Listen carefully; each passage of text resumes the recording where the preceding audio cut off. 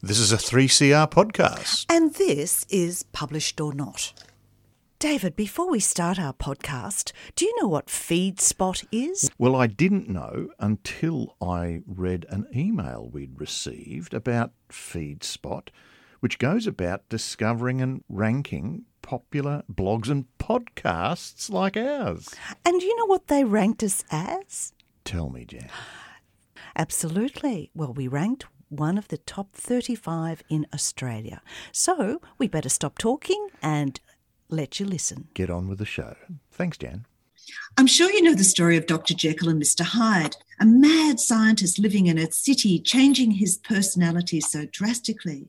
Could this ever happen in country Australia? Lynn Yarwood has created such a character in The Silent Listener. Welcome, Lynn. Thank you, Jan. Let's get the good side of George Henderson. How is he revered in the small rural town that he's living in? George Henderson is a man very widely loved for many deeds that he does with his neighbours, in the church and in the community. And he is very good at convincing everybody that he is, in fact, a person worthy of their admiration and devotion. Well, in 1983, George Henderson is over 70 years old, and the book starts with the line, "The moment he dies, the room explodes with life." Not grief, but life. Who experienced this? This is his daughter, Joy, one of two daughters that he had with his wife, Gwen. And Joy has come home back to the farm where she grew up to nurse him as he approaches death. And I think it's fair to say that she's relieved that he has finally died. Well, the book jumps between three time frames, 1940s, 1960s and 1980s. What's happening in the 1940s? In the 1940s, George Henderson and his wife Gwen meet at a dance. They go to live on a farm in a very remote part of southeastern Victoria where it's wet and muddy. Their marriage isn't quite what perhaps either of them expect. Over the years, they have three children. This is where we jump to the 1960s with Mark, Joy and Ruth, the perfect daughter who never gets belted. This is also the time when Mark turns 16 and leaves the farm, and it's also the disappearance of Wendy Boscombe. So what happened with Wendy? Wendy is about 3 years younger than Joy, who at the time of the 1960s is 11/12. Wendy doesn't play a huge role in the book in that she goes to the same tiny primary school as Joy, and on the last day of primary school she waves goodbye. She's off to go to a holiday at the beach. Joy is just going to go and continue doing chores at the farm under her father's authoritarian rule. But when Wendy comes back from holidays, the day after Christmas, she suddenly disappears and she's never seen. There's a new policeman in town, Constable Alex Shepherd. He's constantly haunted by not being able to solve this crime. And he's still the town policeman in 1983. And he comes to the farm to see George. How does he find George's body? Okay, this isn't a spoiler, although it might sound like it is. But George is dead. He's been dying, hence Joy has come back to look after him. There is a belt tight around his neck. This belt is quite a character in its own way.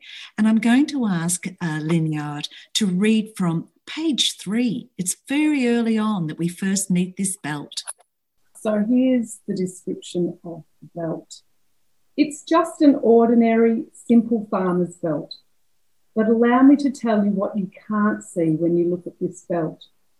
This belt is 35 years long and 2 children wide, and old blood leaks out of every hole. Children's blood. Run your fingers down it and feel not leather, but pain. Hold it up to your nose and smell not leather, but fear. Bend it, and hear not leather creaking, but children screaming. As Constable Shepherd would say, the answer is in the detail. And this is where the book moves from a crime novel to an intense novel of personal cruelty. We get George's treatment of Gwen. And once again, Lynn, from page 121, would you mind reading a little bit of that? George certainly worked hard, there was no doubt about that, and was a fervent Christian. In the last couple of weeks, he had joined 2 local committees and a local band as their guitarist. When she raised her eyebrows in surprise when he told her, he patted her hand and said, "We have to become part of the community, dear. We have to do our bit." But when she said she might join the local crocheting group that a woman at church had mentioned, George's hand stopped patting hers as he thought for a second, screwed up his mouth and shook his head slowly. "Do you really want to spend your valuable time crocheting?" He said the word with such contempt. "When you're struggling to get everything done here?" Of course he was right, but she did miss the company of other women, of her friends, even her great aunt. Well, she learns that if she just could get better at pleasing him, life would be fine. Now, Gwen has got talents. She uses her floristry skills to make some money on the side, but he generously allows her to buy face makeup. I think a lot of people will be familiar, unfortunately, with the idea that face makeup not just enhances someone's skin, but it can be used to cover bruises. Look, we're on the farm, and how to save money, of course, you can have chickens with eggs and go and skin rabbits and everything, but it's the eels, Lynn. So we actually learn how to kill, clean and prepare an eel for a meal. Research or knowledge? Knowledge, unfortunately. And poor old Gwen in the novel, she didn't really know how to make eel stew. She just had the eels, had to kill them, clean them, as you said. So she just cooks them in a fry pan with onions, carrots. These eels come from the dam, which is also the source of water lilies and snakes, and also the depository of old farm equipment and pets. What did Father George make his daughter Joy do with the kitten? Oh, Dan. One day Joy brings home a kitten from primary school. Father George does not want the kitten. He puts it in a hessian bag and takes Joy over to the dam. And the kitten's squealing in the hessian bag. George makes Joy throw the kitten. So we're in the 1960s. Joy is only 11 years old, and a new, wealthy, educated family comes to town. Felicity becomes a friend of Joy's, and Joy sees a slice of family life she just couldn't believe. What made Felicity's family so different?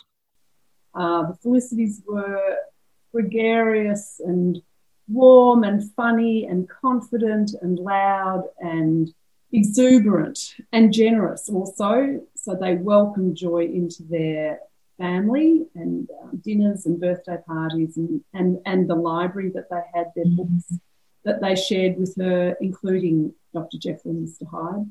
And they were just a warm, happy family. Joy was able to tell Felicity's mother about the way she experiences words. How does she see words? Joy has a rare form of synesthesia. So some people might be familiar with the most common form of it is that people, I'm going to say, experience colours when they see letters and numbers and things like that. She sees an image, and it isn't necessarily an image that is of the word. So if she sees the word elephant, she doesn't necessarily get an image of an elephant. She might get an image of an old brown book with pages that are falling apart or something like that. It's an image that is conjured up in her head involuntarily. She has no control over it. Some of my favourites were demure a white handkerchief neatly pressed into small squares, perfidious, fingers tinkling up and down the piano. Joy wrote down these images, but what happened to the book? She writes down her words and images that she loves and hates, and she knows that she needs to keep this a secret from her family because they will not understand any of this. So she keeps the dictionary, as she calls it, hidden, but one day her father finds it. And not only does it have words like perfidious and demure, but it has words like God and hate and Bible, drowning and dams and death. And they all have very dark, strong images that are probably contradictory to the sorts of ideas that her father associates with words like God and heaven and hell and so on. And he finds the dictionary. And destroyed. I'm going to get Linyo to read another section out of her book, and this is from page 317. And this is where Joy's reflecting back to the 1960s after a particularly bad beating. Things just got worse and worse. And one day, the day before Wendy disappeared, I thought he was going to kill me. Then, when she did disappear, all anyone could talk about was keeping children safe, protecting them from the monster. But no one cared about what the monster called George Henderson was doing to his own children. In a close community, we see this happening. Now, the title of this book is The Silent Listener. I found so many silent listeners. There was Sergeant Shepherd, a good cop is a silent listener. Or is it Joy's mother? Was it Colin? Or was it the embroidered tapestry with a religious message? And what did that religious message say? Christ is the head of this house, the unseen guest at every meal, the silent listener of every conversation.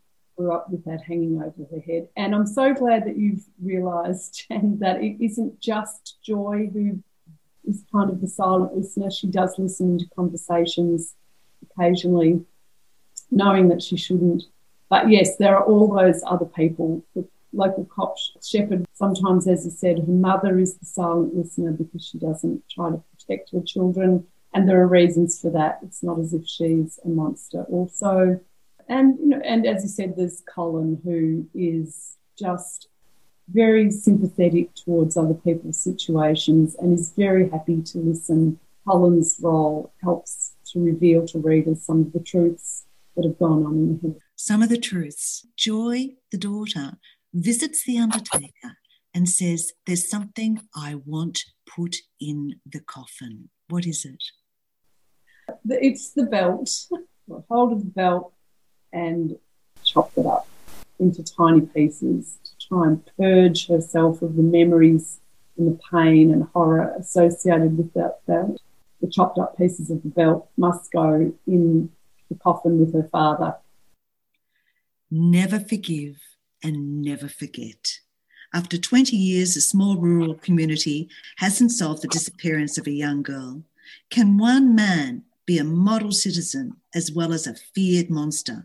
The Silent Listener by Lynn Yard is so much more than just a crime novel. A ripper. Thank you. Thank you, Jen. This has been great. I do apologise about the quality of that book chat. Sometimes recording remotely is beyond our technical control and our know-how.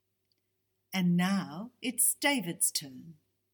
Who would have thought that there was murder and intrigue to be found behind a supermarket shelf? But in his latest novel, The Devils You Know, Ben Sanders reveals that there is more to a can of soup than we realise. So Ben, welcome to 3CR.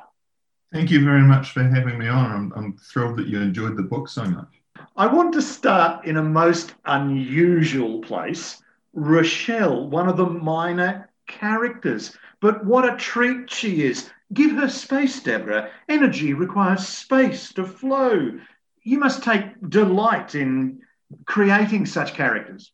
Yeah, well, it's interesting you bring her up. I remember one piece of feedback from one of my wonderful editors at Allen and Unwin was that, does Rochelle really have to be that annoying? But I mean, it's really what I love about it. I mean, the fact that in life you do sort of stub your toe on these slightly irritating people who kind of interject and interrupt the flow of normal interactions in the way that she does. And I love the fact that that she is annoying because, yeah. I mean, you more often than is perhaps deserved, you do come across those people in real life. So I had a lot of fun sort of venting, I suppose, by bringing her into the story. But this goes into then your creation of your main characters. So we have Vincent, and he's damaged goods. Well, yeah, he is in a way. He's a pretty interesting bloke. He's had a career in what we assume is the CIA or some sort of shadowy, covert government department. And as a result of that, he's carrying a lot of baggage. But, you know, the upside of his career is that he's obviously acquired some pretty formidable skills along the way. And I think that combination makes him a pretty compelling bloke, really. He's got the capacity to sort of inflict a lot of damage, but, you know, obviously his conscience is highly operative and right at the forefront of whatever he's doing, and that sort of creates a constant tension for him throughout the book, which I really liked. He doesn't like carrying a gun. Yeah, exactly. When we meet him, he's obviously just come off the back of this pretty energetic and explosive career in a rather literal sense, and what he's wanting to do is really live a quiet life. In fact, that's his edict that he's planning to stick to, that he's going to live gun-free. And of course, because he's in one of my novels, the plot sort of twists and turns, and it quickly becomes apparent that maybe that's not the best option for him. But certainly as the story starts out, he's looking to sort of err towards a more pacifist sort of lifestyle. But he's then head of security for a supermarket mogul, Eugene Lemar.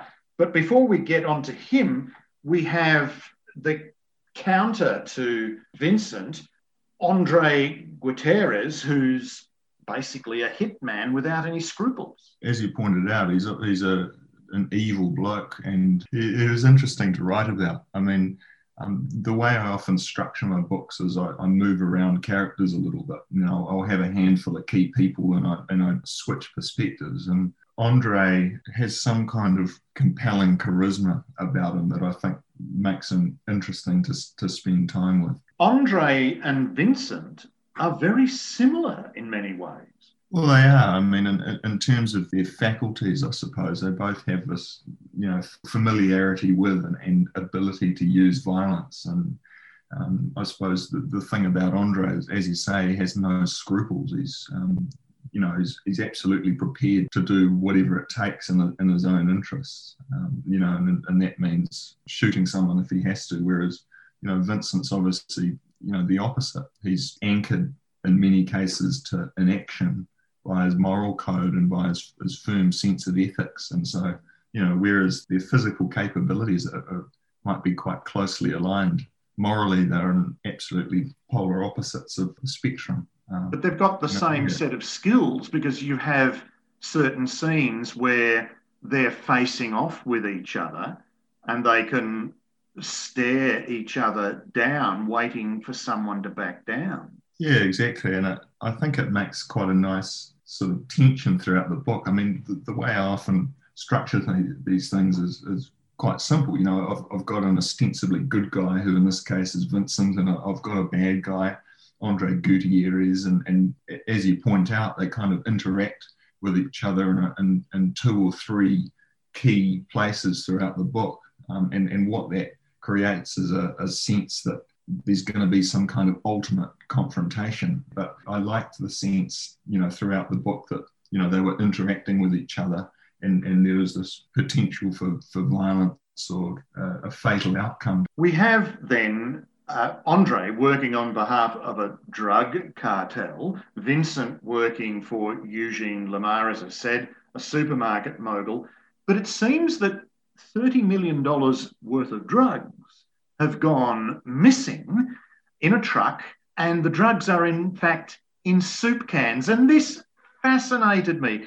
What detail can you give us about those soup cans, and where did you get your information from? Well, I'm glad you like the soup can angle. It sort of it came about as a consequence, really, of how I write a story, and that I don't plot anything and I don't plan anything. The story just really just comes along as I write it. I make it up as I'm going, day by day. And the way it worked out is, I mean, you'll remember there's a scene early on in the book where Vincent's just learning the ropes of his new job, and it turns out that there's a panic room in this house that he's meant to be protecting. And this panic room includes cans of soup, branded with the supermarket chain owned by his boss. And, it was just a detail that occurred to me on the spur of the moment as I was writing that scene. What are they going to have in here? And I thought, maybe they've got some soup in case they're stuck in this panic room for a few days. But what transpired later down the story as I was writing it is that these soup cans are actually integral to the process of drug smuggling, or at least as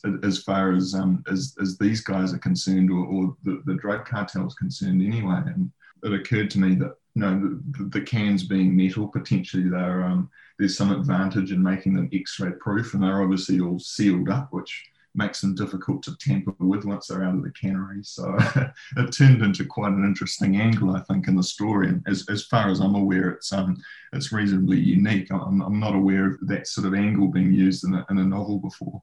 But you go into the very physics of how the content moves within the can so that the drugs can be hidden. Yeah, well, I took a little bit of creative license. Actually, a structural engineer by training, and I've done a lot of seismic design of tanks and reservoirs. And I mean, not to bore the audience, but when you have a tank full of water and an earthquake comes along, basically the fluid slops around. And I thought, well, I can apply those physical principles maybe to cans and drug smuggling. But, basically these guys have come up with a way, based on the fact that a fluid slops around, they're looking at, putting springs inside these soup cans to kind of cheat the physics, or at least cheat the sensation that should be apparent when you shake a can full of fluids. So I've always thought that my engineering was useless in terms of fiction writing, but I have actually found an application for it in this book, which was great.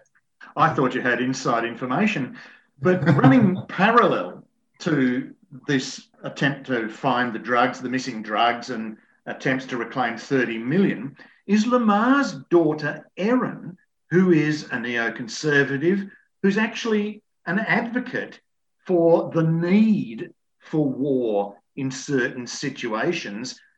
And this provides an interesting element of tension between Vincent and Erin. Vincent, who's come back from war, Erin, who's advocating war. But it serves as a counterpoint to the actual fight going on between the drug cartel and the people who are wanting to get rid of drugs. Yeah, it does. I mean, the issue that I'm discussing throughout the story is the moral status of war, and the moral status of intervening in the affairs of other countries. And I suppose that, that conversation is analogous to the central issue that they have in the book, whether to intervene in a forceful manner, in the events that are taking part in the plot. But I suppose really Erin as a character came about as a result of me wanting to have, some tension between characters. I mean, the way that I develop character relationships is, really through dialogue and through interaction.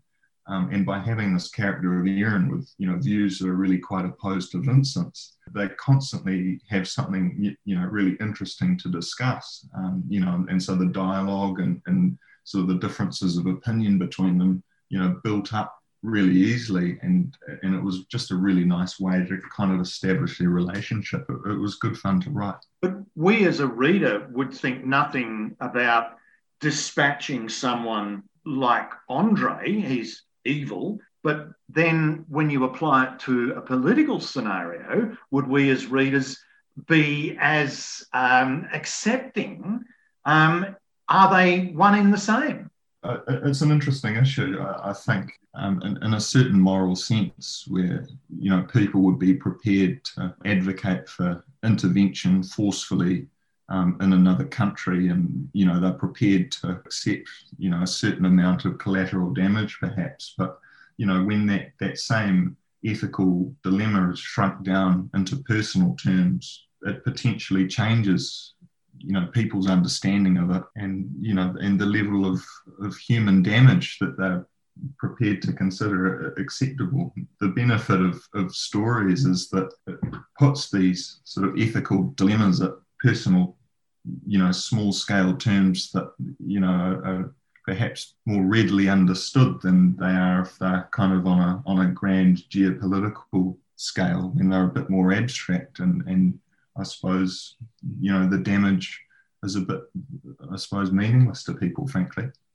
Well, the reader, if they want to find out if the soup can be found, or the $30 million, the extent of violence that they're prepared to accept, they can look at the ethical dilemmas there, and they can do so by reading Ben Sanders' latest novel, The Devils You Know, and it's an Allen and Unwin release. So, Ben, thank you very much for talking with me today. Oh, my pleasure. Thank you very much for having me on.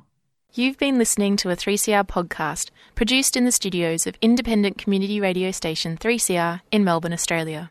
For more information, go to allthews.3cr.org.au.